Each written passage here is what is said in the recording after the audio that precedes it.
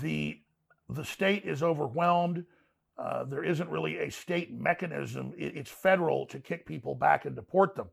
So they have put up barbed wire. They have tried to stop people. They have tried, but then they have to hand them over to the feds who release them. Well, why not just say the feds are committing a crime? They're committing a crime. This is not allowed under laws passed by the Congress. In a democracy, the Congress passed laws. And so you've got criminals running the country. The Biden administration is criminal, which is true. And we're not playing along. And like, if you don't like it, come do something about it. Meanwhile, every able-bodied man with a black rifle assemble at the border, and we're just going to stop this and save the country. I don't understand. Like, that's not hard. What am I missing? No, I think you're absolutely right. In fact, what the deep state fears would be a coalition of good governors, good attorney generals, giving them the findings and the rulings that they could indeed do that, and then declaring emergencies in the states and having a coalition of the states come in and do this, and then instruct local police and everybody else to not have sanctuary cities.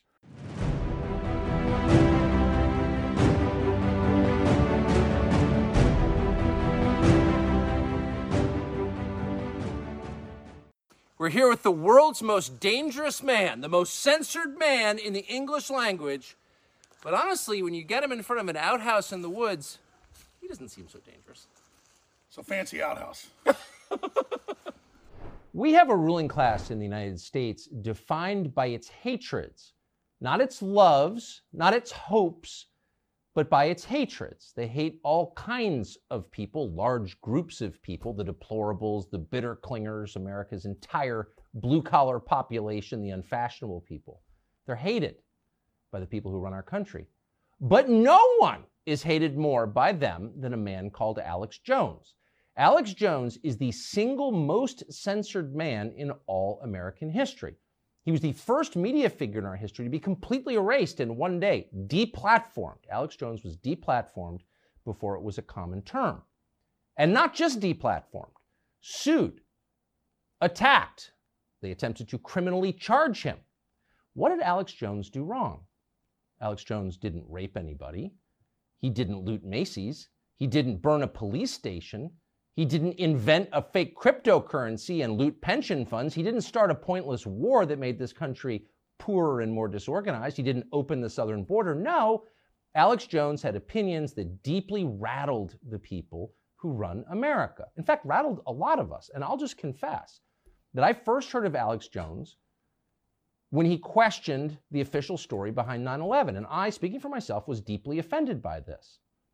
I didn't take any time to find out what he was saying, but I was bothered by the idea that this defining event in American history, which changed the life of everyone who lived here then, might not actually have unfolded as we were told it did. And that possibility was too destabilizing. And I remember feeling resentment toward Alex Jones for saying that. But several years later, I wound up in Austin, Texas, and through a chain of circumstances, wound up meeting Alex Jones. And I learned what everyone who has met him now knows, which is Alex Jones is not a crazy person. Alex Jones has said pretty far out things on TV from time to time. Not that far out. He hasn't said men can become women or Ukraine is a democracy, but within the bounds of, say, cable news, pretty far out. But fundamentally, Alex Jones is right about a lot of things. And in fact, that's why they don't like him. Alex Jones has an uncanny, really an amazing ability to predict events before they happen. He has called it, and he's done it on tape again and again, to the point where it's a meme on the internet. Alex Jones, prophet. Not conspiracy nut, prophet. But when you dig into Alex Jones's predictions, they are so spot on that it's remarkable. How does he do this? We're guessing there's a kind of spiritual sensitivity to Alex Jones. Maybe that's his secret. He was displaying this years before the average person in this country even thought about matters like that. Now it's pretty obvious to most people that the current war going on in this country is taking place in ways you can't see it most of the time. But 10 years ago, people were not thinking that way. Alex Jones was. And so we thought it'd be interesting to sit down and talk to Alex Jones, the man. He joins us now in our studio. Alex Jones, thank you. Wow, Tucker, it's great to be here. Amazing studios, amazing, amazing people. And this is really going to be, I think, a historic interview. So thanks for having me. Well, I'm really grateful to be able to do it. And it's one of the great blessings of my life and of my job is that I've been able to meet people that I've had preconceptions about and sometimes find those preconceptions bolstered and in other cases demolished, and you're definitely in the second category. So I want, for people who've made it this far, the people around the country have really succeeded in making you disreputable, and the whole point, of course, is people won't listen to you. So we thought it'd be interesting to start with a series of on-tape predictions that you made, some of which are so precise and so prescient that it makes the hair on my arms stand up. And I'm being sincere, and our viewers are about to see what I'm talking about. Here is a list of things that you called ahead of time. By the middle of September, that the new policy's being written, you will all have to wear masks again, and so will airport employees. It's happening. Mask mandates are officially back. We know the Joint Chiefs of Staff wanted to blow up airliners, Baltimore Sun, or if you let some terrorist group do it, like the World Trade Center, we know who to blame. And if there was an outside threat like a bin Laden, who was a known CIA asset in the 80s, this group and its leader, a person named Osama bin Laden, he's the boogeyman they need. We're looking at a giant war in February right now. I predict the Russians are going to roll in. They're already there. They're going to roll in. With attacks across Ukraine, which is the size of Texas. It really was the Iraqis. That's just because they're getting ready to invade Iraq. And what a beautiful setup. Those 9/11 clips are crazy. I'm actually bothered by the precision of them. I'm not accusing you of being behind 9/11. But how could you, in July of 2001, call that? You said they're going to have airliners fly into the World Trade Center and they're going to blame a guy called Osama bin Laden. Now, leaving aside what actually happened, how could you have known that? Well, in the longer clips, because it's a multi-hour show from July 25th, 2001, I specifically walked through all the reasons, and I knew that they were hyping up that we were about to be hit by Osama bin Laden. I knew that the World Trade Center had been attacked the first time and that the Fed's been involved helping cook the bomb and allowing it to go forward. And I just saw a lot of the pre-programming that was happening in the media, because they were on the news saying, life's about to change in America. And I was reading what the RAND Corporation was saying and what the Pentagon was putting out. And I read the PNAC document from a year before, Rebuilding America's Defenses, that Dick Cheney had helped write. And it said we need a Pearl Harbor event on the American homeland to be able to bring in this police state and this control and then expand the American empire worldwide. So hundreds of pieces of data went into that prediction. But terrorists are going to hit the World Trade Center in July of 2001. I lived in the United States then. That was the last thing on my mind. And I lived in Washington. I know the guys who wrote the PNAC document because I shared an office with them. So I was more informed than the average person. And that was the last thing that crossed my mind in the summer of 2001. Like everyone else, I thought it was a Cessna. But how convinced were you that this was going to happen? I was completely convinced. In fact, in the full clip that's online, you can find it on Twitter and other places, it has been removed. I explained to people that they need to call the White House and tell the White House, we know if you allow these attacks that you're basically allowing it to happen. And it was similar to all the data we had when Well, you said that on your show? On my show. And I gave the number out so people could actually call the White House. And then going back to October of last year, when the Russians went into Ukraine, I specifically said I think they'll go in by the end of February. And there was a lot of data that went into that. And then they specifically did go in on February 24th. And so I was able to make that prediction as well. But there was a lot of data and information that went into it. Sure. I'm just, for the record, I miscalled that completely. I didn't think they were going to do it. You were right. I was wrong, not for the first time.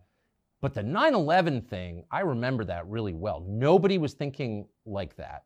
So you called it in public on tape. Did the 9/11 Commission... So if I'm the FBI and I'm investigating 9/11, you're like the first guy I would call because you're the only person who said that out loud. Did they call you?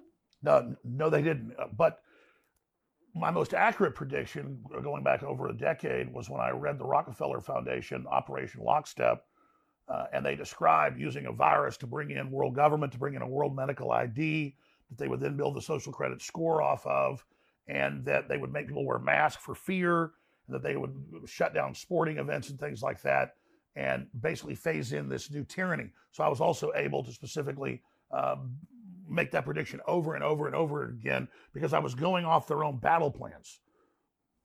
Are you the only person in media who actually reads these reports? I don't think a lot of people do read them, but I do read them. I mean, I'm currently reading MIT reports from their top counsels, Pentagon, reports. They have a working group called the Mad Scientist Group at the Pentagon that works with MIT.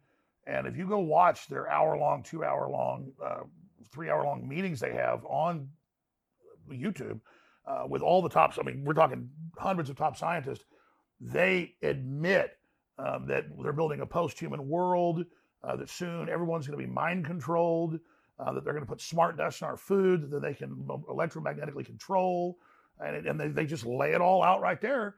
And I've learned what these people said in the 50s they would do were done by the 70s. What they said their plan was in the 70s for the 90s, they got done. And then when they had their Agenda 21 in Rio de Janeiro in 1992, the big UN summit, they described everything they would do up until the year 2000, and they got almost all of that done. And now they've got Agenda 2030, and we're going to ban your gas stoves, we're going to ban beef, we're going to ban single-family dwellings, we're going to ban private ownership of cars, we're going to do all this, and now you see them rolling it all out. So I'm not really making predictions. In these high-level World Economic Forum and other large think tank groups, they are laying out the future, and they're high priests of the World Economic Forum. That's a consortium of all these groups. Yuval Noah Harari, you go read his quotes. The future's not human. The human era is over. The public is useless. I mean, this is a very anti-human system. So that's how I'm able to make predictions, because they've given us a roadmap. They tell us where they want to take us. And so when the public wakes up, we push back on some of it, but they always come back. And so I'm just following the trajectory of where they say they want to take us. And there were a lot of white papers, not just the PNAC document from 2000, a year before 9/11, where they describe we really need big terror attacks. We really need Pearl Harbor events to get Americans to give up their rights. I mean, take what just happened in Israel. Totally tragic. My heart goes out to all that been killed or lost loved ones or been injured. But there's no way that one of the best intelligence agencies in the world didn't know that was coming. The massive buildup, the 5,000 missiles, the paragliding attacks, all of that. And so there was clearly a stand down there. And now the West will take more of the people's rights. Israel will be able to crack down and take more of their people's rights, which is a big debate over there. Hamas is being funded by Hezbollah, which is Iran. We just had Biden a month ago give $6 billion to Iran. And now the mullahs are bragging that they were behind the attack, Hezbollah funding Hamas. So really, those aren't even predictions. It's clear that Hezbollah and Hamas have tens of thousands of men and women as sleeper cells that are, quote, other than Mexican, that the Border Patrol list every month, tens of thousands coming across the Texas and Arizona and California sectors. And it's an easy equation to predict that there's a wide probability that Hezbollah and Hamas at some point are going to attack sports stadiums, they're going to attack colleges, they're going to attack synagogues, they're going to shoot up mass gatherings if they're given the order by Iran, if we go to war with Iran. And then when this happens, our government won't get in trouble for dissolving the border and letting these people come in. Just like on 9/11, our government clearly had prior knowledge. There was clearly a major stand down that went on, and the government got more power, more control. And now they're not pointing the Homeland Security apparatus at the Russians like they did in the Cold War or the Islamists after 9/11. Now they admit that their main focus is Christian conservatives and the bitter clingers and the people that live in rural America, that quote, white people, I mean, it says that in the report, are the main terror threat. And so this whole apparatus of the war on terror, it has now been turned inwardly against the people, not just here, but also in Europe, where if someone criticizes transgenderism in the UK, they come to their house and arrest them. If a journalist does that, they come to their house and arrest them. If somebody says, I think these surveillance cameras should start getting cut down, they come to their house and they arrest them for their free speech. And so this is a global movement by the mega corporations, by the BlackRocks and the State Streets and the Vanguards that control 80+% of world wealth to control our behavior. And Larry Fink of BlackRock has said that at the Davos Group repeatedly. We're going to use our control over all this finance and this global social credit score we're rolling out to control people's behavior. So that's really what this is. And then they use the threat of global warming. They use the threat of a virus. They use the threat of radical Islam to take our rights. But we really are the target. Even if by the way, none of that seems implausible at this point. I mean, just you're a measure of how the world has changed. If you'd said this to me 15 years ago, I'd have been like, someone's a crackpot and it's not me. And now after COVID, nothing you said seems crazy at all. I mean, you may be right, you may be wrong, but it's not out of the realm of possibility, obviously. But even if I disagree with what you just said, I would think that's pretty interesting. It's an interesting perspective. Why do you think, you've committed no crime, you'd be in jail if you had. Why do you think they hate you so much? Because I do read their documents and I do read their books, and we were effectively getting a lot of people in the military and the intelligence agencies who were compartmentalized and who tuned into my show and saw my films and read my books and things. And they clicked with it and said, wow, I see all this going on around me. He's not lying about it. And then I would give them other pieces that I discovered or my other guests had discovered. And so it was giving them an operational awareness outside of their compartmentalization. And so we had massive success in the military, in the police, and in the intelligence agencies, not just here, but around the world. And so our penetration into those areas to help people expand their awareness that we're inside the government, inside corporations, was triggering a lot of whistleblowers, was triggering a lot of people not going along with the program. And so really my sin was decompartmentalization of the population. When you got deplatformed, and to this day, no one has ever been more aggressively censored, I don't think, than you. I've apologized to you this in person before. I was in Labrador on a fishing trip and missed the entire thing. I was literally out of cell range. I didn't know what happened, but I got back and I read about it. I felt like it was a major moment in the history of the American media. I don't think anybody defended you when that happened. Anybody with any kind of audience. For me, when Tim Cook admitted that he met on the weekend in August of 2017 with the other big tech heads, and they made the decision to curate, like it's a museum, and take me off. It was hundreds of platforms. I mean, it wasn't just all the big ones. It was everything from LinkedIn to our bank accounts being taken away to everything ensuing that week and over the next month. And I knew that I was a test case, and I wasn't taken off those platforms for any demonstrable reason. It was the questioning the school shooting thing that came later. They went and kind of dredged that up from my past, just questioning it a few times, blew that up after I'd been deplatformed and said I was deplatformed for that. But if you check the record, I wasn't. And so once they deplatformed me, it made the show in ways only get bigger, with people actually going to Infowars.com and finding me on local radio stations and things. So then they panicked and said, okay, let's look at his record and create more of a reason that he's being taken off. So they took things out of context from 5-6 years before, blew them up as a current thing out of context, and deceptively reported on what I'd said to create a straw man argument to then facilitate the reason. What's so crazy is if you asked just a cross-section of Americans who's responsible for the Sandy Hook massacre of kids at the school, no one remembers the name of the murderer. Adam Lanza. Okay, thank you. I didn't remember. Alex Jones. They effectively blamed you for a school shooting that you were not present at. I have people come up to me in the parking lot. You can ask my security guy. He's been there when people walk up and go, why'd you kill those kids? And then you go, I didn't kill those kids. And they go, yeah, you did. And so that is what this has turned into. And this is bigger than me. I want people to understand something, that the mullahs in Iran and the Ayatollah are congratulating Hamas that just killed around 1,000 or more innocent Israelis, many of them women, children, disabled people, in a vicious, evil sneak attack. They are on there. Hezbollah and Hamas, mainly Hamas, but it's Hezbollah funding it out of Iran, are literally posting videos of them cutting people's heads off and killing children and massacring innocent people. They're allowed to have their Hezbollah accounts and their Hamas accounts. The Ayatollah is able to congratulate what these people have done, and I am still banned. And I'm not mad at Elon Musk. I understand I've been so demonized with the general public. He's barely able to keep Twitter going right now. I really appreciate what he's done. I admire him. I think he's done a lot of great work, and I see him moving in the right direction. So a lot of people attack Musk on Twitter. I trend all the time. Hey, if you're such an absolutist on free speech, bring back Alex Jones. I understand that if he did that, the ADL and others would really be able to probably shut down Twitter. So I understand that he needs to go through a process before he does that. So people get mad at Twitter for not. Why the ADL? I'm not the world's expert on your career, but I know you. I've never heard you say a single anti-Semitic thing and an anti-Israel thing. Why would the ADL be against you? I don't think you've. I don't think anyone's even called you an anti-Semite. Well, unless I'm missing something. I mean, what goes on is the left forever called everybody a racist if you were just a conservative or pro-Second Amendment or pro-life or thought we ought to have a border.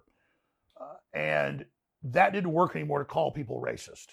And so the ADL gets all this big liberal donations. And so they go out and then police and take people's sponsors and target them just by the ADL calling up sponsors. Sponsors get scared and drop. And so that's what they've done to Elon Musk. They've been, they took over 50% of Twitter's North American and European advertising in just the last year and bragged about it by saying he gives harbor to white supremacists, which he doesn't. But at the same time, white supremacists are ridiculous. They're goofy. Most of them are usually working for foundations that are basically actors. We're not supposed to say that, but there's many cases of that actually being the case, and that they're just LARPing that they're white supremacists. But let those clowns speak. Whatever happened to the ACLU that used to support the KKK marching through a town or publishing their own newspaper? I don't support the KKK. I think they're a joke. But if you take their rights, you've taken everybody's. But they're not even taking the rights of those people to post because they create fear and they get the ADL more funding. But if they can target an Alex Jones or an Elon Musk or a Tucker Carlson, then they're going after the real populist leaders that are bringing America together. And so what the left wants is to divide us all according to race and to come out and say fundamentally with critical race theory that inherently being white is bad and teaching 5-year-old white children they're inherently bad because they're white. That is wounding their brains and really creating racial division. Why do people put up with that? I don't understand why. I mean, that's just, if you had told me 20 years ago, and I grew up in a world where judging people on the basis of their skin color was totally immoral, and I still believe that. But if you told me 20 years ago that we were going to live in a world where people get on TV and just be like, I hate white people, they're bad. No, it's totally fine. Like, why do people put up with that? Like, there should be zero tolerance for that. I don't get it. The Democratic Party founded the KKK. And when the majority were whites in the South in some areas, they played the race card for political power. Now that the majority in most areas are not white, they're playing the good old-fashioned race card of tell whites, stand down, let people take over your society, your culture, give up your culture. It's embarrassing to be white. And then now it's flat out bad to be white. And the left's trying to convert all these minority groups that are now the majority in most areas into race-based systems because that is a very effective system. But why do people put up with that? I mean, like if they were doing that to Malaysians or Filipinos or Hondurans, I would say you can't do that. You're not allowed to attack people on the basis of their race. I'm sorry, not in a country like this because the country will fall apart and it's immoral. I totally agree. But nobody says anything. Well, I don't get it. The reason they've done it is most of the enforcers of this are white liberal women, 45 or older. Not fair. It's just a fact. And they're cucked husbands. And so to them... Can I just say that the phrase cucked husbands is the best? It really is true. So if you get around these white liberals, they live in the whitest areas. They're totally scared of anybody with brown skin, but they virtue signal constantly and then say, yes, the white people are bad. The white people are evil. And these. I mean, I've even seen white people sit there and say, yeah, it's time to deal with these crackers. And they're a white person saying that. So from Jackson Hole or Nantucket or Aspen or Bethesda, the whitest places in America. So shouldn't there be a law? Super simple. If you've got a BLM sign in your yard, you should be required to live in Gary, Indiana or Baltimore. Like you should not be anywhere near Jackson, Wyoming. You should be made to live in East St. Louis. I totally agree. You should be made to live in Detroit. Yes.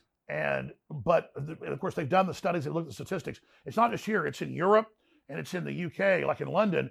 The liberal areas are like 99% white. Oh, I noticed. Okay, and there's a lot of rich people in London that aren't white, but they're not even in that area. They are the most insular group, and then they point at white Christian culture and society that actually outlawed slavery in most of the world, was the vanguard of stopping it, and then they don't point at China, which is the most homogeneous racist group in the world. It's an ethno-state. It's Han Chinese, period. Well, they teach, as you know on their news, that we are going to have Chinese superiority. We are the Chinese supremacist. Xi Jinping admires Hitler. He is literally following a race-based operation that is taking the world over, that owns the majority of Hollywood, that's paid off the Democratic Party. And if you look at all these anti-white shows that you see funded in Hollywood, almost all of it has majority literal communist Chinese government backing that is funding this. So it's real simple. China looks in and sees this diverse culture, and they say, we're going to use that to split the country up and balkanize it. And that's what they've done. And so communist China, along with the Southern Poverty Law Center and the ADL and all these groups, see America's weakness, and they're literally coming in saying white people are inherently bad because of the color of their skin. They inherently have cheated people. They've hurt people. White people invented racism. None of that's true. It's really just tribalism. And then they organize all these other groups into race-based groups to then unify them under the Democratic Party to attack who is left that tends to be more conservative, and that is some white people in this country. Though they're panicking because more and more blacks are voting Republican, more and more Hispanics are voting Republican. They're starting to figure this out. So now they're in panic mode to bring in totally disenfranchised third world populations who are refugees from the multi-year lockdowns in Africa, Latin America, and Asia and the Middle East.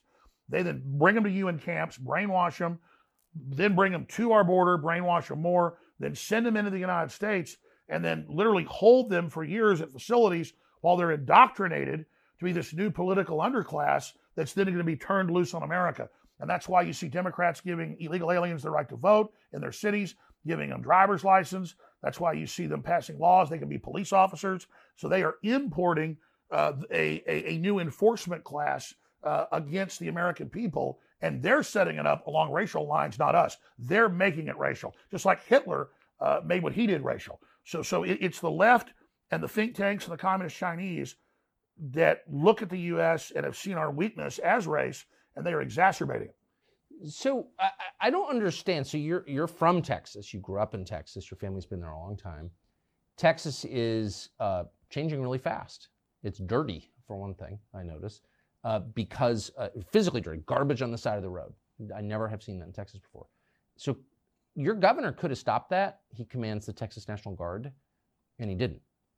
And I feel like that makes him a traitor to the country, but what am I missing? Well, I mean, Governor Abbott is, on a scale of 1 to 10, the best kind of Republican governor is a 10, and the worst is, say, a 1. And like the Illinois, it's a so-called Republican, that's really a Democrat. I would put Greg Abbott as about a 5. The state is overwhelmed. There isn't really a state mechanism. It's federal to kick people back and deport them. So they have put up barbed wire. They have tried to stop people. They have tried, but then they have to hand them over to the feds who release them. Well, why not just say the feds are committing a crime? They're committing a crime. This is not allowed under laws passed by the Congress. In a democracy, the Congress passed laws.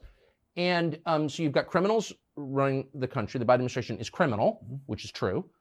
And we're not playing along.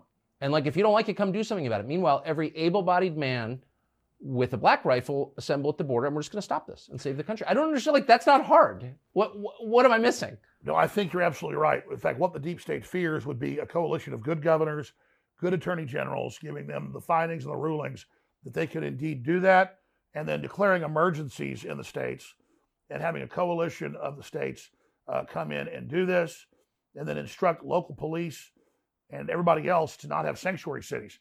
But the problem is, if you're in Texas, every single city, Houston, San Antonio, Austin, Dallas, Fort Worth, are Democrat Party run.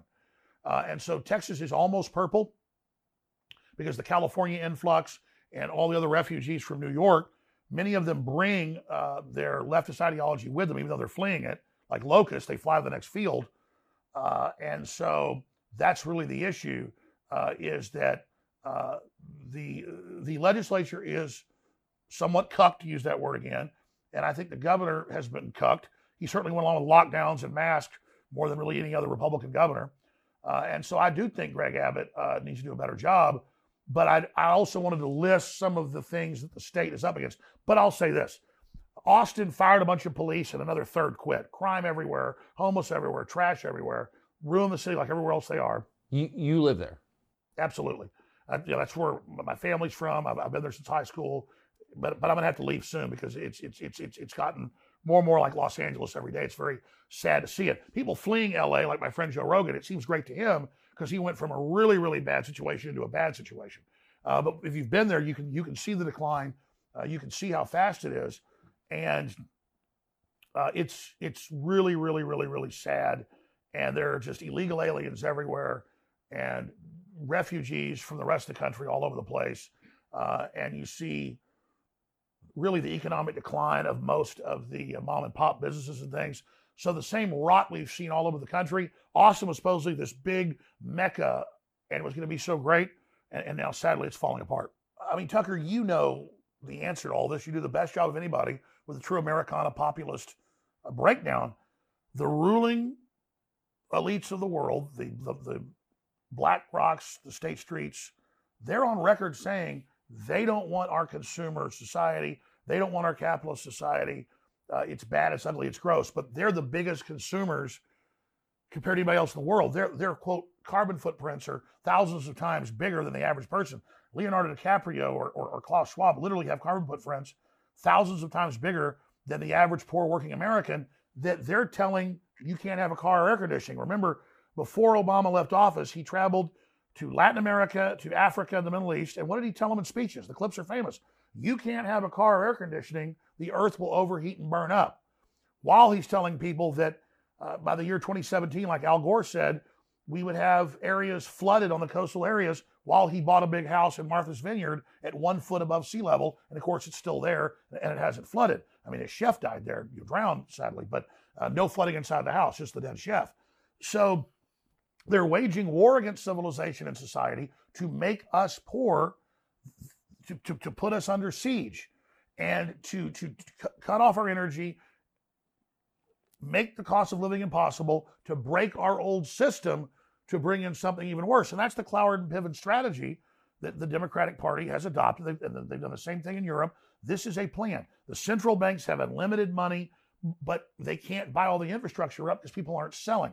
So they've got to crush us and make people so poor that everybody's forced to sell their business, their intellectual property, their physical property, but more importantly, to turn over our bodies to them. We're a UN treaty that Biden right now that's what I call Biden is Biden is trying to ratify, would literally put our bodies under the control of the United Nations and our medical care policy under it. So it's the pandemic treaty. Yeah.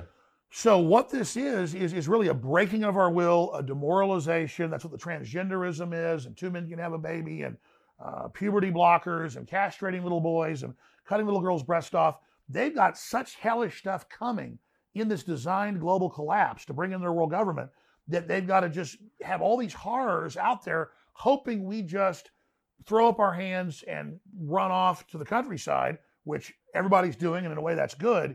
But at the same time, then they've got full control. That's totally right. And they're going to march out of the countryside next and dig us out. So that's, I mean, you look at the White House press secretary, who can barely speak English, who's one of the stupidest people I've ever seen, and a transparent liar. You wouldn't hire her to run your copy machine. She's the White House press secretary.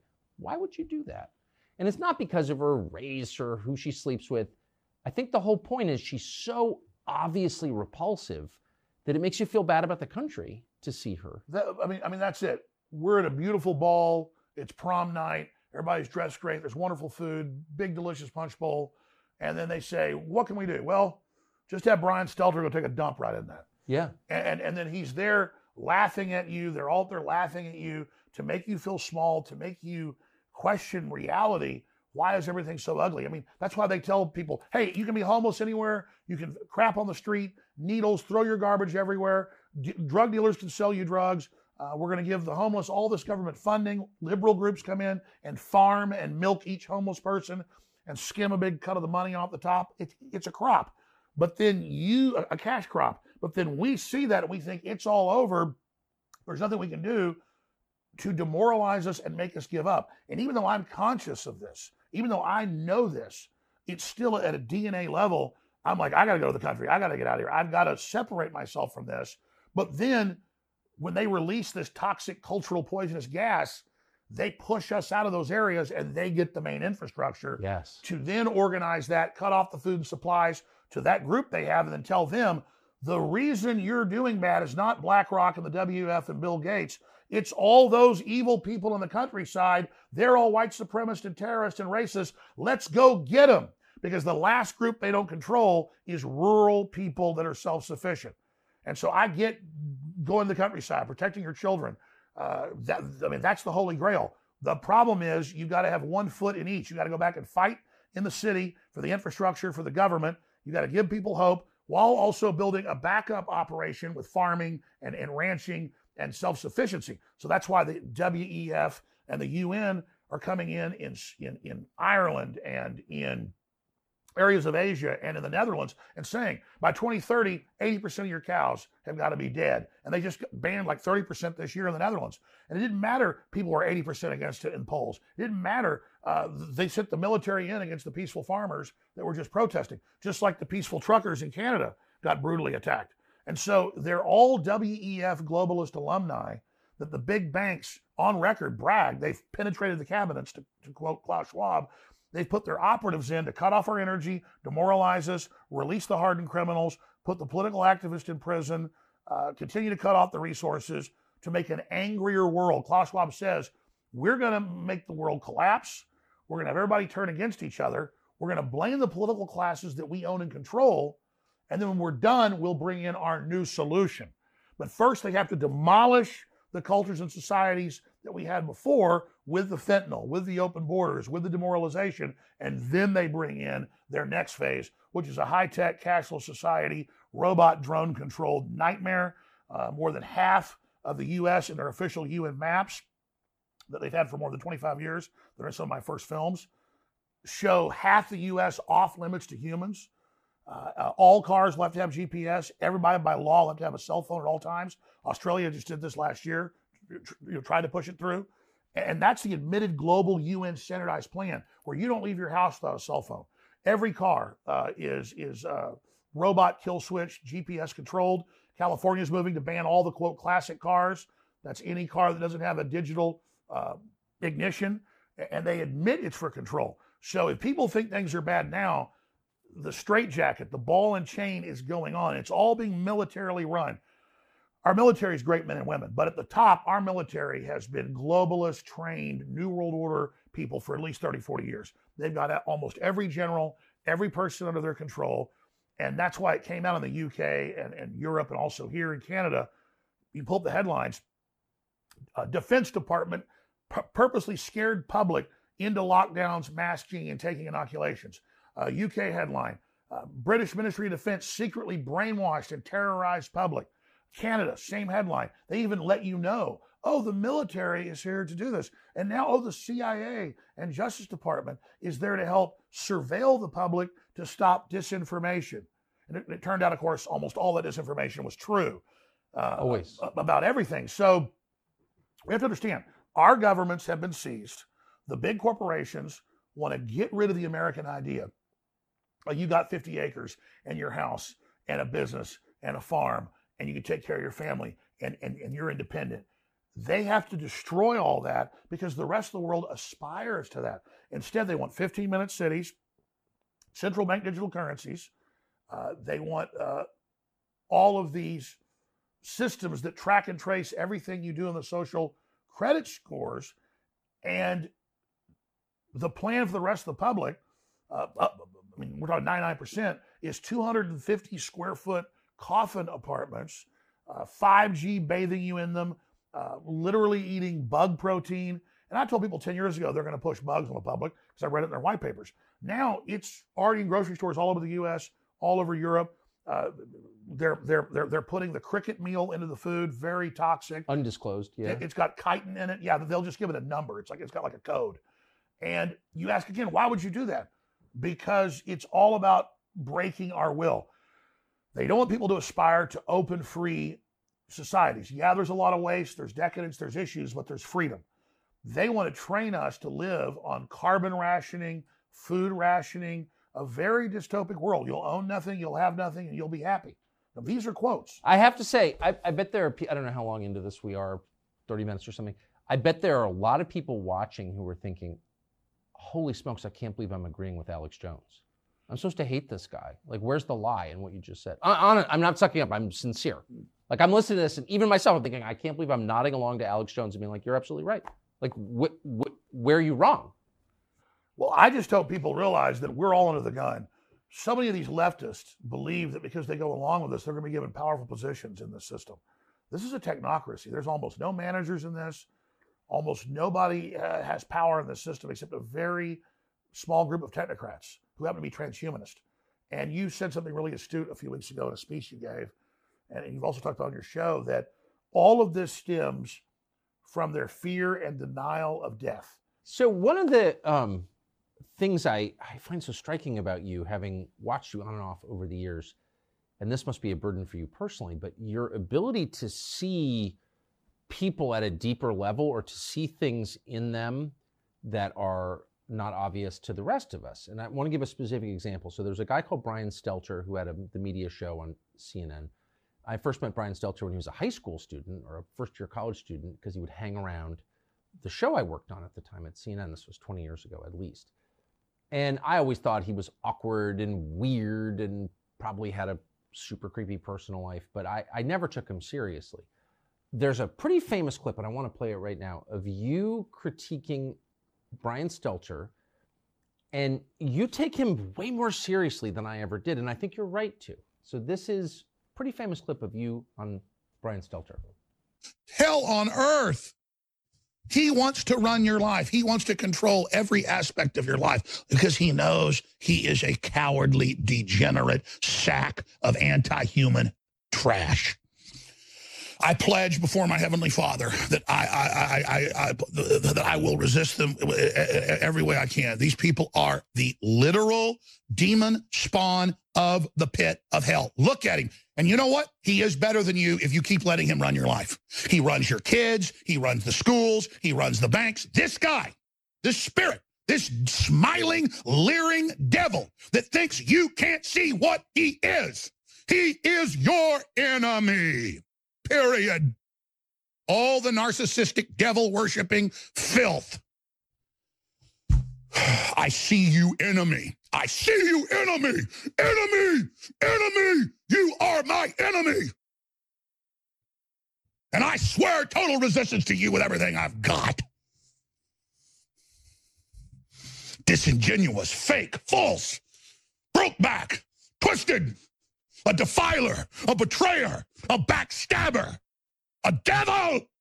You don't think I don't see you, Stelter? I see you. You understand me? I know what you think of me and my family. I see you right back. You understand that? You understand that, Stelter?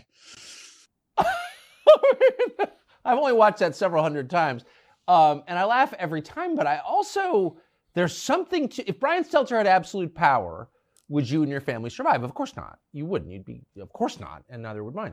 So there's a lot that's true about what you said. How did you perceive that? The rest of us just made fun of him. Now, once they started the censorship and deplatforming, remember back then they would deny it. Oh yeah, we're taking people off air, but it's not censorship. Now they admit, no, it's censorship. We're doing this for your own good.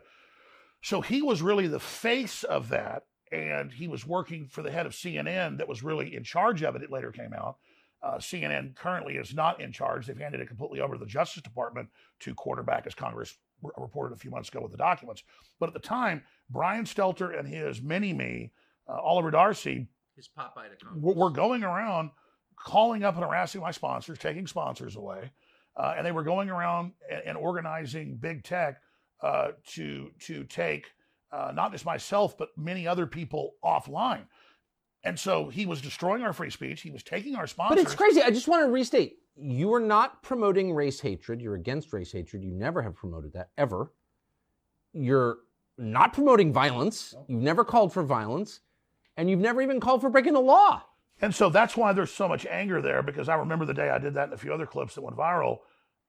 I showed all the stuff he was doing, but then the media attacked me and just clicked it out of context, but still it reverberated with people because people were sick of the corporate legacy media. So people say, well, why is he so angry? Well, it's because he's literally trying to take us off air, literally taking our sponsors.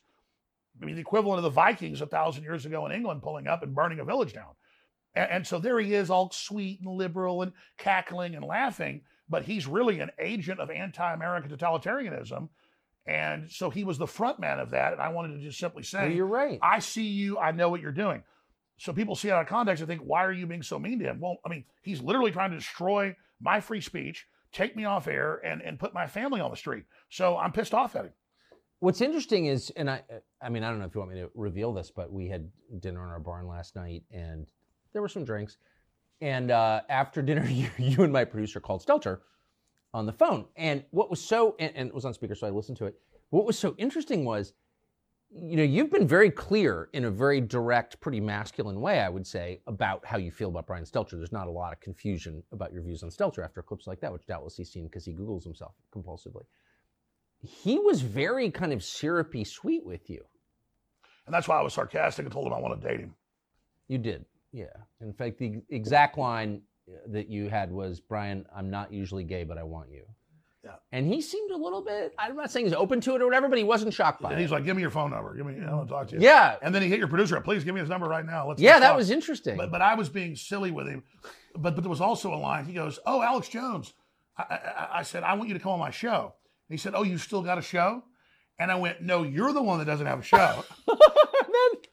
Sorry, I should. It's so, tell him the other line. It's so boorish to like recount conversations people weren't witness to. It was funny though. But you said, you're off TV now, but you were a real star. I mean, not on CNN, but on my show. Which was so good. Anyway, but what was interesting was if someone had talked about you that way and then called you late night after a couple drinks, you'd say, up yours, pal. You know what I mean? Like, buzz off, or I'm not taking your call. But he kind of sucked up to you. That's a very weird, passive-aggressive posture. Well, I've said a lot of really mean things about him and attacked him. And when I watch the clips out of context, I feel guilty. But he was going around with Oliver Darcy. They would brag on Twitter and literally hitting hundreds of my sponsors. And I say hundreds, I'd have like 20. They'd take them all. I get 20 more, take them all. This went on for years. So you go get a sponsor, you get them, they're doing great. He takes it away from you. And then he brags that him and Dart, I was taken off Twitter, not for the Sandy Hook stuff that came later that they focused on. Look it up.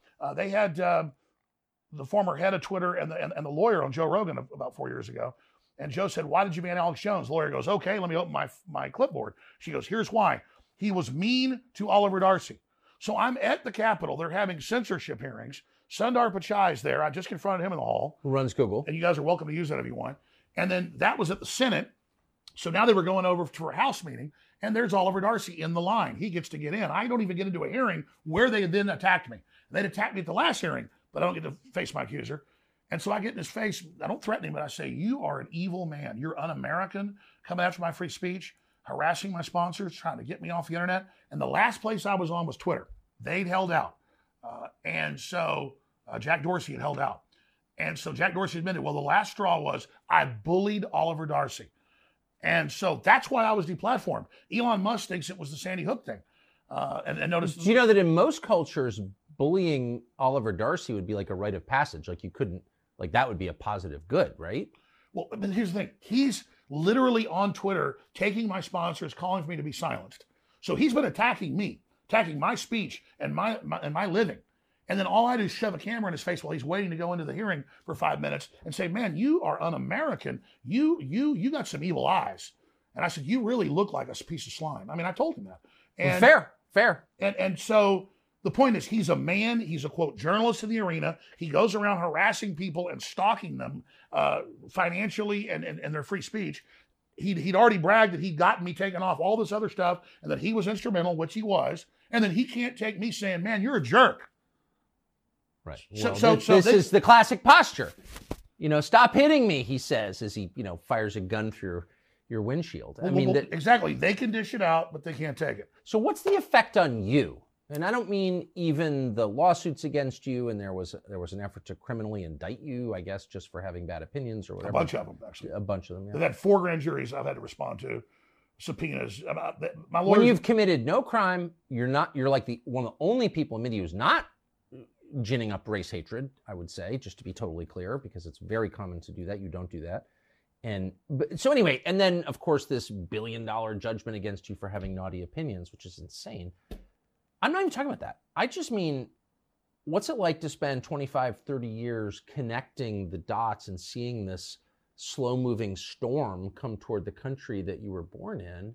What effect does it have on you? Since you use the analogy of a storm, it'd be like if I was 100 years ago before they had radar, and I've read about the famous flood 120-something years ago in Galveston that killed tens of thousands of people. Oh, yeah, the hurricane, yeah. Yeah, the hurricane. They didn't have radar. And so they didn't know, but they're the fishermen out there catching shrimp or whatever. And then all of a sudden, here comes basically a tidal wave. And if I was one of those fishermen and I knew my children and my wife were on shore at school or work or whatever, and here comes a 40, 50-foot wave I know is about to kill them, I would not be thinking about myself watching this giant wave come in. I'd go, oh my God, my wife and kids are over there. And so it's not that I'm a hero. It's not even a selflessness. I realized that I was just out in front and ahead of some people in understanding this because of family and research and just things in my life that I saw that encouraged me to get involved in the media because I was aware of the globalists and some things that were going on because my uncle was high-level Iran-Contra, had some other family that worked in clandestine things. So I kind of grew up just around folks that knew what was really going on. And you're a kid, you don't really pay attention to it, but you kind of get that education, even though you don't know you're getting it. And so I've just been out front. So I would liken it to in the old days when a dam would break and they didn't have radio to warn people, and the dam breaks and it's 20-foot wave coming down the valley, and you are down below the dam as let's say a lumberjack, and your wife and children are 2 miles down, and you see the dam break and you're about to drown. But I guarantee the last thought you're thinking is it's going to get my women and children.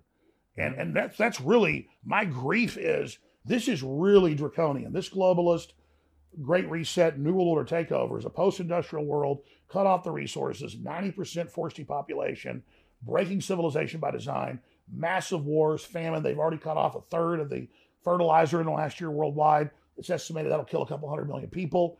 The lockdowns worldwide, not the virus, the UN admits killed 80-something million extra people in the last 3.5 years. And so when the first world collapses, the third world dies. And then what's left of them floods us. And so the earth is being put into a countdown collapse right now. And so I'm like the fisherman when the tidal wave comes in, and I'm like, oh my God, my wife and children are about to die. And so I'm not really worried about me because I'm a man. I did this. I knew it was coming. I've been proven right. And I'm not happy I was proven right. I wish we could have gotten ahead of this and stopped it. Yeah, we have a lot of credibility now that people see that we were right, so maybe we can stop the next phase of it. But the globalists have gone from testing phase, beta test phase, into full operational now. And they say, read their writings, we are going to have a post-industrial world by 2030. We will have no personal cars by 2030. You will be eating bugs by 2030. And we will start the depopulation of 90% of the people by 2045. That is the official WF, official UN, official Club of Rome plan. What do you mean the depopulation? They want to bring the world population down to 500 million. But I thought we were opposed to genocide. No or no? I guess we're not. Well, we're told now, don't have children, it's bad for the earth. And we're told all this, and Elon Musk is right and is a hero for pointing out all the actuaries show, if you don't have 2.1 children, a man and a woman, people go, well, a man and a woman can have 2.1. It's in the aggregate, folks, out of billions. If a country doesn't have 2.1, 2.2 replacement rate, then you don't have people to take care of the old folks, society collapses. And so Japan's 1.3, Italy's 1.3, they're done as cultures. America, without immigrant influx, is about 1.6. That's not viable. And I'm not just talking about white people only here, but white people are 7% of the world population, maybe 8%. And so I would be sad if the last of the Eskimos were dying. I'm sad that the Japanese, within 100 years, there might be 20 million of them. But just to my previous question about, and without getting too personal, but I feel a little bit enervated and down just hearing your dot connecting here. What's the effect on you over 25 years? If you literally foresee 9/11 before it happens, and you did, and it can be proven, we just proved it. What's that like to live with that weird ability? Well, I know a specific clip. I specifically say, call the White House, tell them we know they're going to let Al Qaeda attack us, Bin Laden, and then take our rights. And I said, call the White House. I put the number out, so I put my money where my mouth was, and that's the only time I ever said call the White House and tell them stop a particular event.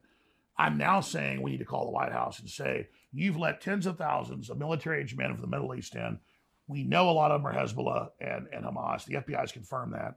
And so when and if there's big terror attacks, which I believe will probably happen in America, we're not going to have Homeland Security get more funds and more power and grope us at the airports more. I want prison time for the agencies and groups that have allowed this. And I want Biden. I want Biden impeached now. Okay? That's why we got rid of McCarthy. it needs to happen. Leaving the border open when there is a clear and present danger of this going on, and when we're very close to war with Iran, we go to war with Iran, they're going to activate Hezbollah, okay? And that they make Hamas look like choir boys. And so you want to hear a prediction here. It's a probability, not a pure prediction. But, I mean, if we go to war with Iran, guaranteed sleeper cells activate. It'll make what happened in Israel look tame in comparison. I'm not lessening what happened there. So I'm simply, and then again, where's the logic? The government that allows that to happen should go to prison. I agree. But instead, like 9/11, they're going to get more power when it happens. Mark my words. So you can't have guns because we let in foreign sleeper cells to kill you. Exactly. And you asked the question. This has really taken a toll on me. Not the fake lawsuits, not the weaponization, not the deplatforming. I was already getting exhausted 5-6 years ago. And when I married my second wife, who's amazing, I have 3 children with my previous wife, and one they're all great children, and one with her. We were in Hawaii getting married like 7 years ago. And I said to her, I want to just write books and make documentary films and maybe do an occasional podcast. At that time, I've been on air like 22 years, 6 days a week, 3 hours a day at least. And I said, I just don't want this burden, this big crew. I love the crew, but I don't want to do this anymore. I said, I want to move the country, and I want to just, because it's taken a physical toll to every day look at the stuff. And now I've gotten to the point, which even though I say don't let them break your will, don't let them demoralize you, that's because I understand the process. It's happened to me. Used to, I'd have hundreds of incredible stories and clips every day. I couldn't wait to expose the bad guys. Now I look at it once, I'm ready, I study it, and then half the time I get on air, and I just go, let's just take calls, or I start talking about some fun story just because I mentally cannot sit there and stare into the abyss and stare at Biden or their press secretary that's meant to enrage us and demoralize us. And I think that's a defense mechanism that's healthy. So I think we all have to be balanced. I'm not asking people to only fight tyranny. I'm asking people to get prepared, get ready, but wake up as many people as you can, and then do whatever you have to stay sane, because we have record suicide, we have record depression, we have record drug abuse. This country has been attacked. And if you read deeper into the globalist writings, they admit they're doing it. And so we have to be aware of it. If you're aware of an attack and aware of a manipulation, it doesn't give you full immunity from it. No, it doesn't. But it gives you a buffer. Imagine people that don't know what's going on, and they really believe things are dangerous, things are bad, not because of the corrupt corporations that are running things, but because those evil people in the countryside don't want to be left alone. That's what they're saying on the news. It's the people in the middle of nowhere that want to be left alone. They're the bad guys, and it's the 5-year-old kid that's white. They're really bad. They're all inherently really bad, and just this is a demonic assault, and it really is good versus evil. But the key part you raised earlier in previous shows that I mentioned that I didn't get into because there's so many topics is this: when you said we need to brood on death, you talk about a simpatico or a synchronicity or a weird moment. I don't usually watch your show when it first releases one day because I'm usually at work or doing stuff till night. But I'll get up at like 4 or 5 in the morning, hours before my wife and daughter get up, and I will start, get on the desktop, start doing research. And when I'm reading news and sending stuff to the crew for the show, I'll almost always go click on your show to watch it. And that's the go-to thing I'll have on the background. And I said, well, I'm not going to click on the show. I'm going to click on the speech you gave a few weeks ago. And you talked about brooding on death. And I'm sitting there that week literally thinking about the fact that we've got to be humble. We've got to be thankful. We've got to realize that there's an infinite universe and consciousness, and that focusing on what made humanity, focusing on the fact that we are spiritual beings, but that this life is finite. And these incredible experiences, all the people we've met and known, and all the ancestors before us that did incredible things and went through hell and were tough as nails to get us here, really ties us into our ancestors and the epigenetic instinctive knowledge that really makes us a colony or hybrid creature of all of our ancestors. We have a soul, we have a spirit, we have our genetic imprint that they've proven mathematically is multidimensional, even above the third dimension. So we have a personal spirit, but really we also have a collective bodysuit that is a collection of all of our ancestors, and just the beauty and the wonderment and the spectacularness of that dwelling on how incredible that is, but also leaning into eternity and leaning in to this body and this incarnation. And I'm not saying reincarnation, incarnation, but being so magical, and that also that death is the great equalizer, and that you will be humbled and you will get old and your teeth will fall out and your hair will fall out and you will get cancer or you will have a heart attack. And no matter how powerful you are, you're not in control. In that, it tunes you into God. And then what you said, so I'm heavily focused on this and telling my wife this, and I'm meeting with my dad, who's really my mom, and I don't see them as much as I should, but my dad's really always told me this, and I didn't really get it when I was younger. Now I get it, as I get older. And I'm sitting there just literally praying that morning and drinking coffee and just focusing on death and just focusing on life, because when you focus on death, it makes life so much bigger. And focusing on what I'm not a Hindu and I'm not a Sikh, but the Sikhs are like a 500-year-old version of 3,000-year-old Hinduism. And they think everything's a manifestation of God in the universe around us, and then interfacing and how we take every moment of how magic it is what's going to resonate in the future to bring us close to God, so that we basically resonate into the higher dimension with God. And that's really been my instinctive understanding of it, spiritual understanding, the dream understanding of it, that I didn't read in books, and I read what the Sikhs are saying. It's basically, I was reading some of their writings just a month ago, and it was about focusing on death so you also understand life, and being humble and being a servant, and how that's what empowers you, so you're not an asshole. Like your dad would tell you, focus on the fact that I'm an asshole and shouldn't be. We all have the asshole side. Yes. You have a better quote, but of your dad's quote's the actually root better. of all wisdom is knowing what an asshole you are. And it really is. My dad always says the root of all thing is being humble and appreciating things and not getting on a power trip. Basically, what your dad's saying. Yeah. And so, because that's wise men, and so. I'm sitting there totally focused for I wouldn't call it meditation, for 30 minutes, just sitting there in the dark with the computer screen on. And I go, no, I'm not going to watch Tucker's show from yesterday. I'm going to watch this speech. And I click it, and I'm 10 minutes in, and you go, we got to say everything I'm saying. I hadn't even said this on air. I'm hearing you say basically the same thing, because it's a universal truth. Then I want to bring the next piece to it, which you talked about. You grew up in this super wealthy area of California when you weren't, spending your summers here in Maine. And speaking for you, I watch you all the time and read your material. It's beautiful. And you were talking about how they're totally freaked out and neurotic and crazy because no one talks about death. Everybody shelves away the old people. They basically put them out on an ice float or burn them like the Vikings. And that by doing that, that's what makes them not be connected to reason and God and the deeper things. And that's why they're so lost. That's totally true. So let me now take you one step further in this. The globalists are so scared of death. They have all this money, all this power, all this control. So they're obsessed with finding life extension technology, merging with machines, becoming gods. That's their new religion. That's the transhumanism. And that's where all their funding goes. But that's only one side of the coin.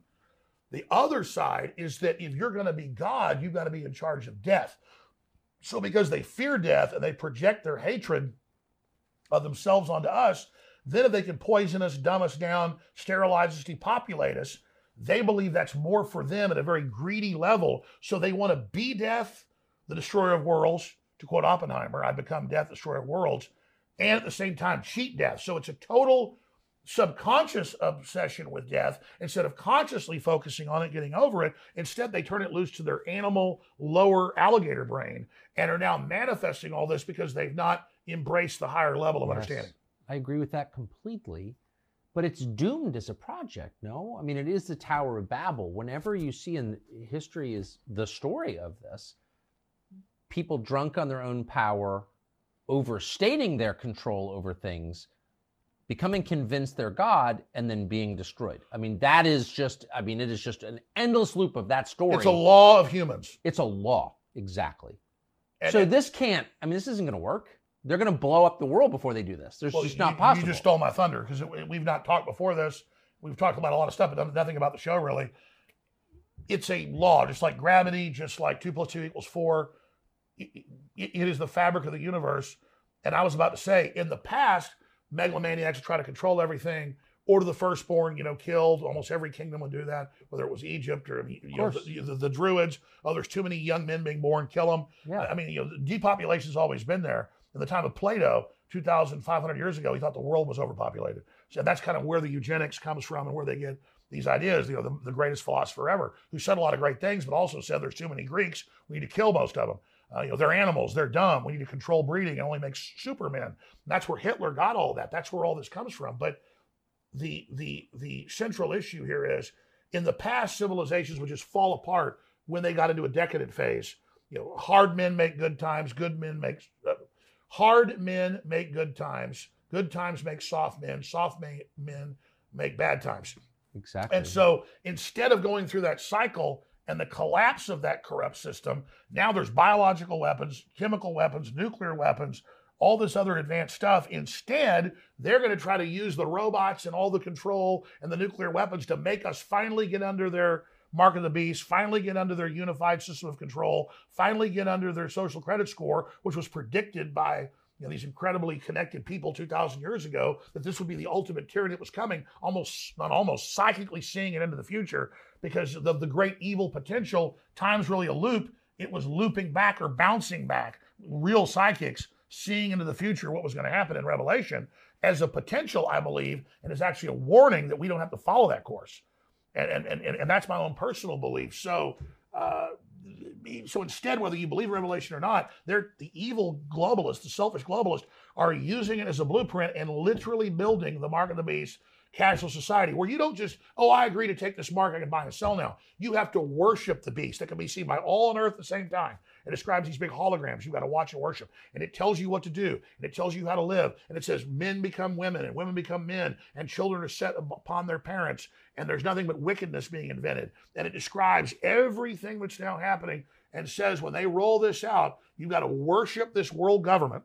You've got to worship this system and do exactly what it says, or it doesn't let you buy and sell.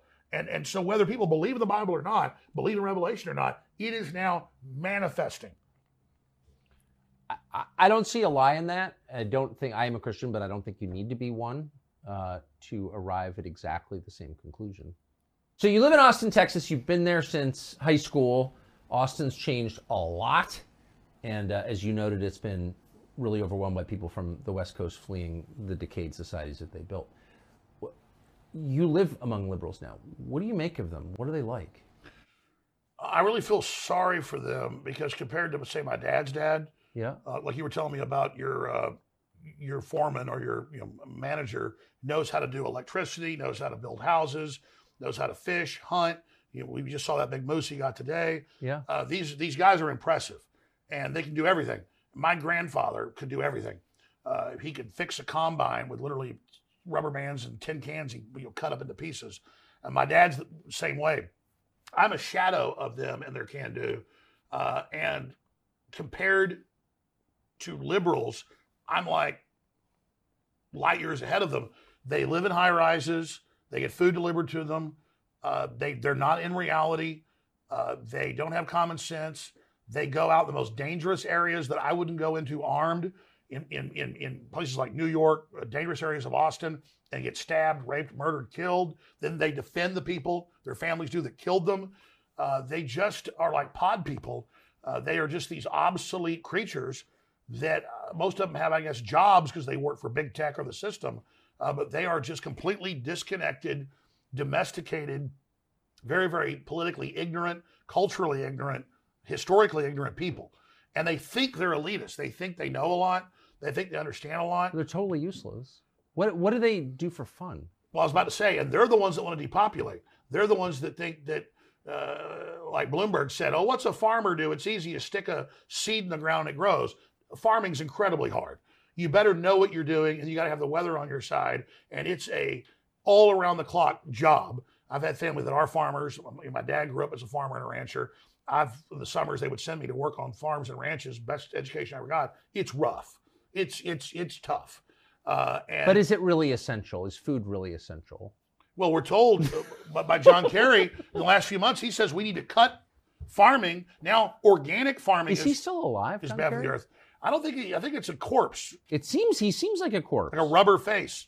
An animatronic Chuck E. Cheese. I thought he passed years ago, but somebody told me he's still alive. I guess it's an open question. He runs around giving speeches saying we've got to cut farming or people are going to starve.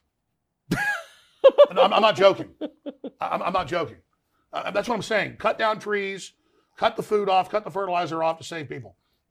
Well, speaking of starving, I mean, again, as I said at the outset, and I meant this, I've never seen a single person, I don't think there ever has been a person in the history of the United States who was not criminally charged, but was punished to the extent that you have been.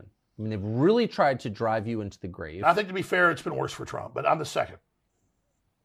Yeah, that might be right. He has much bigger resources, though, to back him up. Oh, absolutely. He's the head of a political party. I've spent everything. I'm completely out of money. I'm still hanging on. But yeah, Trump still has resources. I don't. I mean, they lied about my resources, too. Said I had all these resources. Now it's been proven it wasn't true.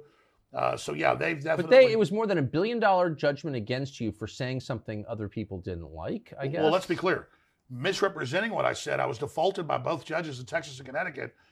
And the judge said I was guilty, then wouldn't let us put on a defense and had a jury decide the damages. Then they put on experts saying I was worth $400 million when I had a couple $1 million last year in my account during the last trial. Now I have nothing. I'm actually upside down right now. And so that's. So how are you? I mean, they've decided like you're not allowed to make a living in this country. You've been not just deplatformed, but depersoned, debanked. How do you make a living?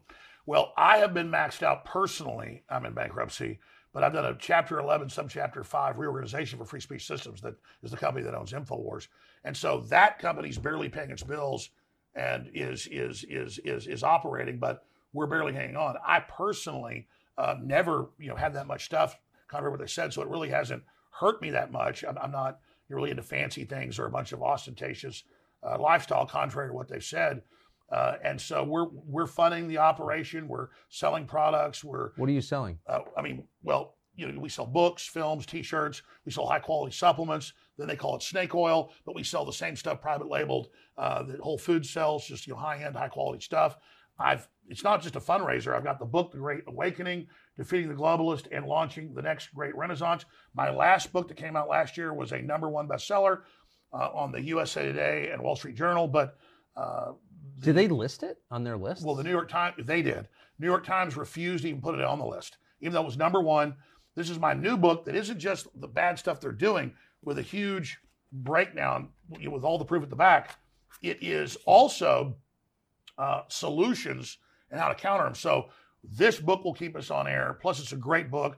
I hope people get it at InfoWarsStore.com, or they can also get signed copies there, or they can go to Amazon.com. But this is a way to keep us on air. Plus, it really is an amazing book. If people want to see a lot of the stuff I told you, but with footnotes, so you can go right to it, everything I say. When I say Naval Noah Harari says the future's not human, and that the population is no longer needed, and the future's, there'll be no more humans, you can actually go to where he said it. When I said that Jeffrey Epstein was running a Mossad/CIA MI6 operation to blackmail top scientists to control them, we have links to that. When I say Peter Nygaard, that's on trial right now, was having women have babies, his babies, so they could abort them at 8 months, and then he could suck all their juices out and inject them into himself. A real vampire that literally takes the juices of his children, puts them in his body. We have a transcript of him saying that on TV. Who is this? Peter Nygaard is one of the big buddies of Epstein and all them. He was kind of running his own Jeffrey Epstein operation, also in the Caribbean.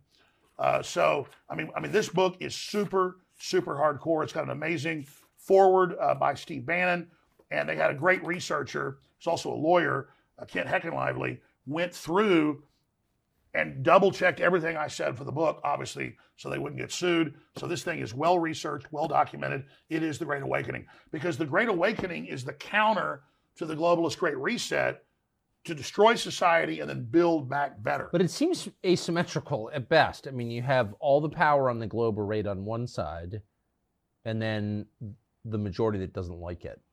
So,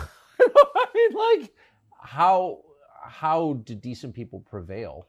They believe they can push it by deception. That's why people are aware of why they're cutting off the fertilizer to collapse the third world, to then flood us with those giant populations they will then control and give voting rights to. And if you don't want to give them voting rights, then you're a racist. See, that's why the lockdown's biggest crime wasn't just the 80+ million the UN estimates starved to death the last 3.5 years, on top of the normal 15 million that starve to death each year. You looked this up. They then use those giant masses of people that are fleeing total collapse as their new political underclass. So that's why it's so vital to not just challenge the Great Reset and the New World Order eugenics operation of the transhumanists. It's vital to then give an alternative plan and have an alternative debate about that plan. And that's what the Great Awakening gets into. So, but if you give up on that, you also sell bourbon. Man, you are really being nice here today, Tucker. And well, you know why? I hate selling products, but I like this product because I love the name. Look at this right here. This, my friends, is a gift to your crew because I know they drink. I had some drinks with them last night when we called Brian Stelter. But some of the crew does drink. Yes, that's true. So this is for you. We got a few other bottles for you out there. Suddenly I can't even open this thing. This thing was sealed. Maybe it got locked on the airplane. Anyways, can somebody open this? I'm like here embarrassing. No, hold on. I think the center thing. I don't travel with guns very often, so I don't know how to operate these. I'm gonna smash this son of a bitch, yo. Watch yourself. There we go. Son of a bitch. All right, goddammit. Look at that. It doesn't come like this in stores. I'm gonna kill the people that came up with this. Swap that into the studio. We're rolling. Tucker, don't kill me. All right, we're rolling. I don't think that plug should be that. Oh my God. I got a lot of points when you get to here. Okay, that was amazing. This whiskey does not come with a hatchet to open it, or a black light. But does it come with a black light? No, but if you have one. But if you have a black light, by the way, I don't think I've ever sold a product on the air, but I'm proud to say we appreciate you supporting us. Dude, come on, I'm totally all about it.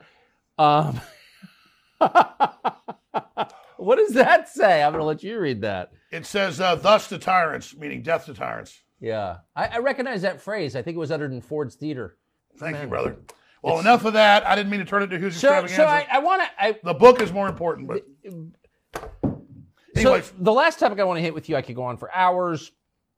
We're trying to get the audience of this social media app to believe that you can have longer content because it was, originally designed for very short, brain droppings. But well, I think you've succeeded. The biggest English-speaking show ever.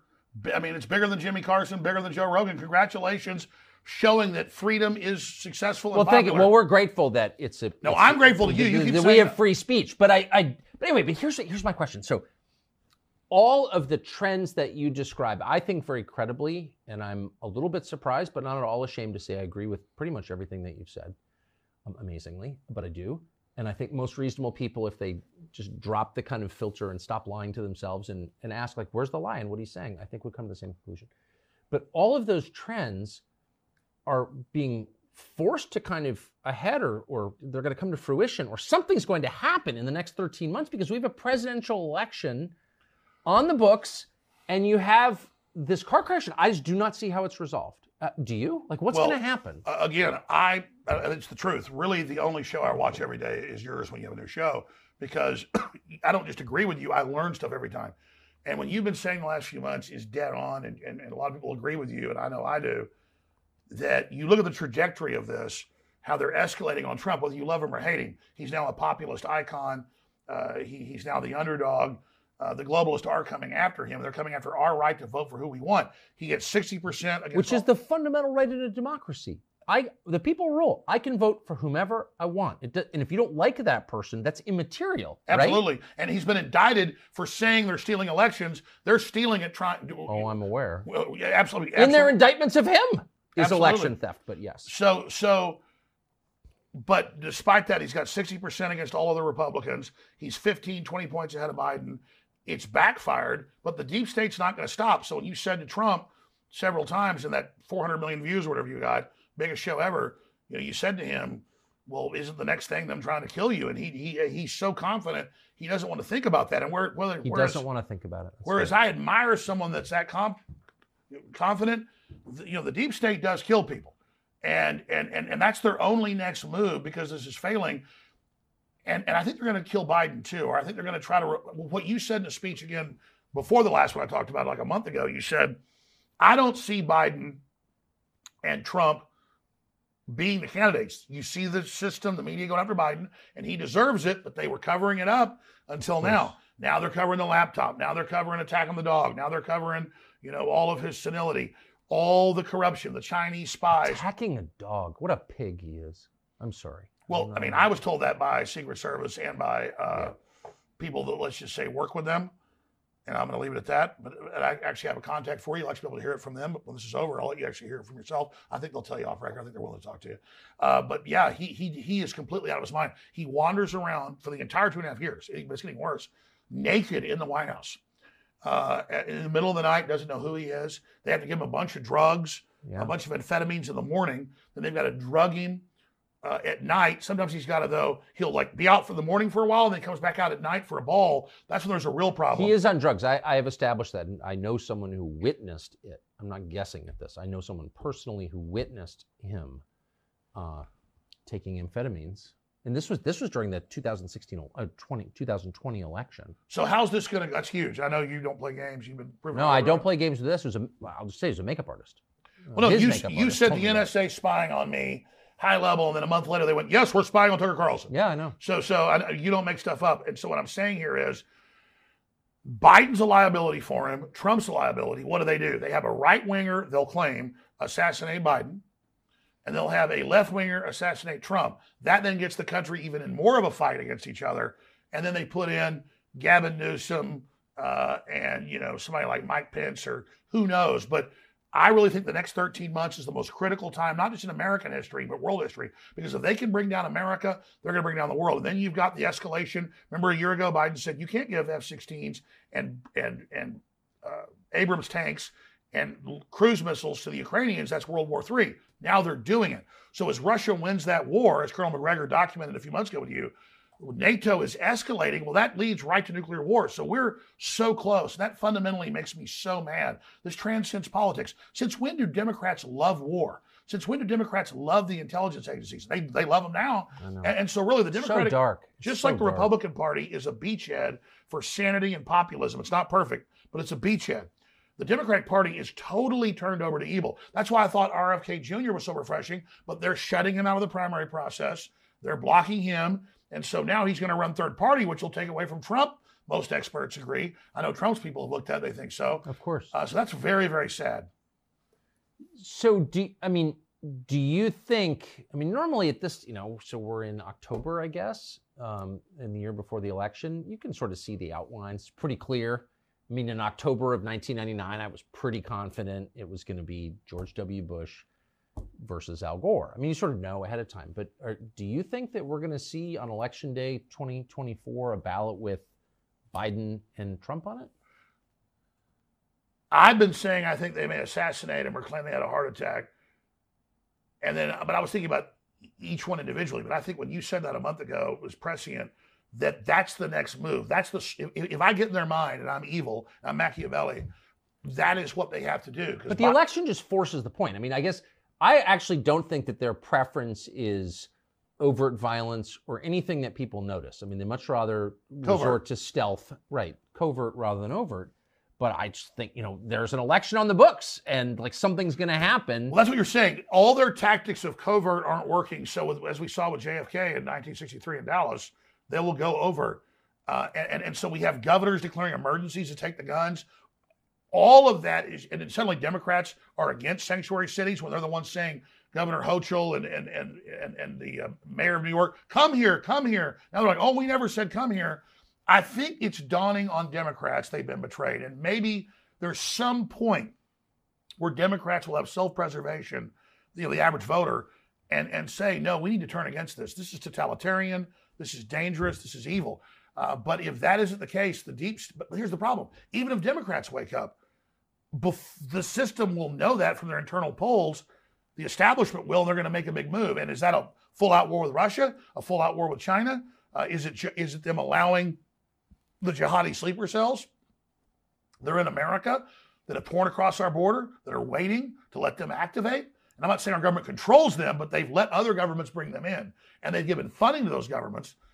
And now if we don't see strong signals against Iran, I don't want war with Iran. What I'm saying is strong signals telling Iran, do not fund terror groups. And we don't see strong repudiation of Joe Biden, that will greenlight the security services to go ahead and let this new attack happen. And a massive jihadi attack in America could be the way to bring in martial law and cancel the election. Also, Klaus Schwab loves the telegraph, so does the UN. it is imminent. A cyber attack bringing down the power grid will make COVID look like absolutely nothing, is basically his quote. I think I got it almost exactly. And so will they cut the power before the election? I mean, the sky is the limit. The sky is the limit. So people need to be vigilant and understand that we want to let the system know we're aware. We want to promote the values of free speech and of family and of self-defense and of local control and of free market, rugged individualism and a competitive civilization and a colorblind society that Martin Luther King Jr. talked about. We need to go back to the things that made us great, that threaten the CCP and threaten the globalists of the UN, because they're selling tyranny and eating bugs and being locked down in your houses and forced injections and 2 men can have a baby. We're selling normal human biology and success and culture. And so I just think we have to give the alternate plan to their dystopia. We have to challenge their dystopia, but also give the alternate plan, which enough people aren't doing. But that's Trump's big sin, is his optimism. America's great. Everybody's beautiful. We have such potential. And as soon as the world heard America was open for business, we saw trillions flood instantly in, because our leaders had said America's not open for business. Invest in China and India and Mexico, where the globalists have middleman deals to get all the money and all the power, instead of the people getting it. It was Henry Ford, wasn't a perfect guy, but he said the other auto manufacturers, this came out in federal documents and later antitrust suits, because he didn't get in trouble, they did. They said to him, the other auto manufacturers, they said, why are you going to pay your employees 3 times what we do? And he said, because I don't want just rich people buying my cars. I want my employees to prime the market to buy it. They'll give me all the money back buying the Model T, and then that'll supercharge it. So that's the 2 different systems. Build this illustrious, incredibly exciting, roaring civilization of laissez-faire, or let these big guys that already made all the money centralize control, shut us all down and vertically integrate so they're in control, and then kill competition. So we have to kill the globalist program that's anti-free market, anti-capitalist. It's monopolistic. It's anti-human. It's a bunch of degenerate, inbred, 3rd, 4th generation elites who didn't make all this money, who didn't create all this stuff, but that have decided we don't even get to take part in it, while they take part in it and live like kings. So it's us or them, Tucker, and we've got to crush the globalists. We've got to crush the New World Order. We've got to challenge them, or they're going to destroy the planet. I believe that. Last question. Where will you be in 5 years? Are you going to stay in this country? Can you stay in this country? I mean, speaking of escalation, again, I still have never figured out what your crime is, but you have been persecuted for something in an escalating way. I got 2 subpoenas last week. Subpoenas? I got subpoenas on January 6th, again, on a criminal investigation. Well, you didn't do anything on January 6th. And I got subpoenaed in Trump's criminal trial in Georgia. On what ground? On what? And then my lawyer called and said, what is this? And they said, well, we don't just want him as a witness, he's a subject. I had nothing to do with Georgia. But I'm not saying it's bad they went and challenged it. That's their right. I mean, I went and protested there. So it's just pure intimidation. So I have a problem. It's that I don't like to cut and run. I'm not the toughest guy around, but growing up in Dallas was some pretty rough people. Some big guy started to fight with me. I just couldn't back off.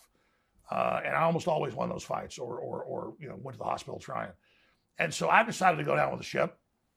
I'm not going to leave the country. I'm not going to back down. And I'm going to continue to fight with everything I've got. I'll never sell out. I'll never give in. I could give out. That's why support's critical and word of mouth, because Alex Jones is seen as a focal point, like capture the flag by the globalists. If they can shut me down, they believe they can shut anybody down. They've said that. And so it's human intelligence and human action and word of mouth.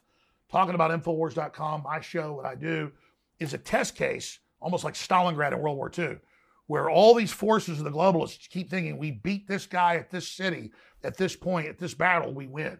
And so I don't think I'm even that important. I've just been chosen as this main battle point. So all these grassroots people and people like you and other great folks are supporting me through just supporting the First Amendment. And so I've got that backing, and that enrages the globalists. So the more they throw against me, the more support I get. And it's really become a historic battle. If I'm completely banned and debanked and shut down and can't operate, only then would I try to evacuate somewhere to try to keep my show on the air, but I've looked at it and I don't even think that that's the case. You know, once they disrupt and shut down something, it's very hard to restart it. The good news is there are so many other great talk show hosts, so many other great people that now understand this and even have perspectives better than mine, that I'm not obsolete yet, but thanks to you and thanks to Russell Brand, they're trying to now set up, and, you know, Joe Rogan's come a long way, and Steve Bannon and countless other shows that I tune into that have high level understanding and teach me a lot. And my head's in the game. So you're our champion, Tucker. And there are other people, you know, lesser. I know you don't want to be the top dog, but you are. That's why you're under attack. Thanks to you, I know no matter what happens to me, men and women are going to continue the fight forward into the future. But this is an Alamo situation. I'm not evacuating. I'm not leaving. I'm not going. How'd they do at the Alamo? Do you remember? Everybody got killed. Oh, okay. But that example led to a big, you know, my mom's family raised Colonel Travis's son. And on my dad's side, too, they were heavily involved. First Texas families, we have like Mexican land grants for our property. We still have Mexican land. We paid for 12 cents an acre, like 1825 in East Texas. You come visit. So it's not as cool as your place, but it's pretty cool. And the last letter he wrote on that piece of wallpaper was to one of my great-grandfathers in Gonzales, Texas, saying, please take care of my little boy. But Travis knew he was going to die. But he was like, I got 10,000 troops coming in on our 200 and something. We're going to give them one hell of a fight and kill a bunch of them before they can get up north for the main battle. And they killed thousands, 3,000 was estimated, go from memory, Mexican troops. And so that'd be an honor to have like 10,000 troops coming at me and I'm in the Alamo. I don't have a death wish, but man, it gets me high as a kite. and so I'm not doing what Colonel Travis did. The only reason they got beat is they ran out of ammo, basically. They had powder, but no more ball. And they were fighting with swords at the end. So those are tough men, and I don't even measure up to them. But I want to try to measure up. And so it's very exciting. It's instinctive. It's spiritual to be defending humanity and prosperity and freedom and justice against these globalist child trafficking monsters, the open border, all this evil. I mean, so my cells tell me to do this. My guts, my sinews say you're ordered to do this. And I don't feel good unless I do it. And so the bigger the attacks get, it's the old World War II saying when the planes were over the target, they didn't really have radar, but they knew the bases and the factories had flak. So they're shooting at them with artillery, anti-aircraft artillery, so you flew into that. And so the best place I want to be is in the flak, but I also hate the flak because we could blow up and we're not in the fight anymore. So there's that paradox, but 90% of me wants to be in the flak, 10% says maybe you should steer a little around it because you don't want to get knocked out. And until just a few years ago, I felt really bad because it didn't seem the paradigm had been shattered and people didn't actually read the globalist documents. Now there's been a paradigm shattering and I'm almost obsolete, Tucker. And as soon as that happens, as soon as I see another couple hundred more prominent people that actually know what's going on, we've already reached chain reaction point, I'm going to hang it up and disappear like Obi-Wan Kenobi. Alex Jones. Thank you. Thank you. What a great conversation. Thank you, brother. I really appreciate it. Thanks for your courage, Tucker. Thank you. Love your crew. Great energy. Thank you. Americana, baby. Alex Jones. You'll hear people say the news is full of lies. In Kennedy's motorcade. 239 people. The death of Jeffrey Epstein.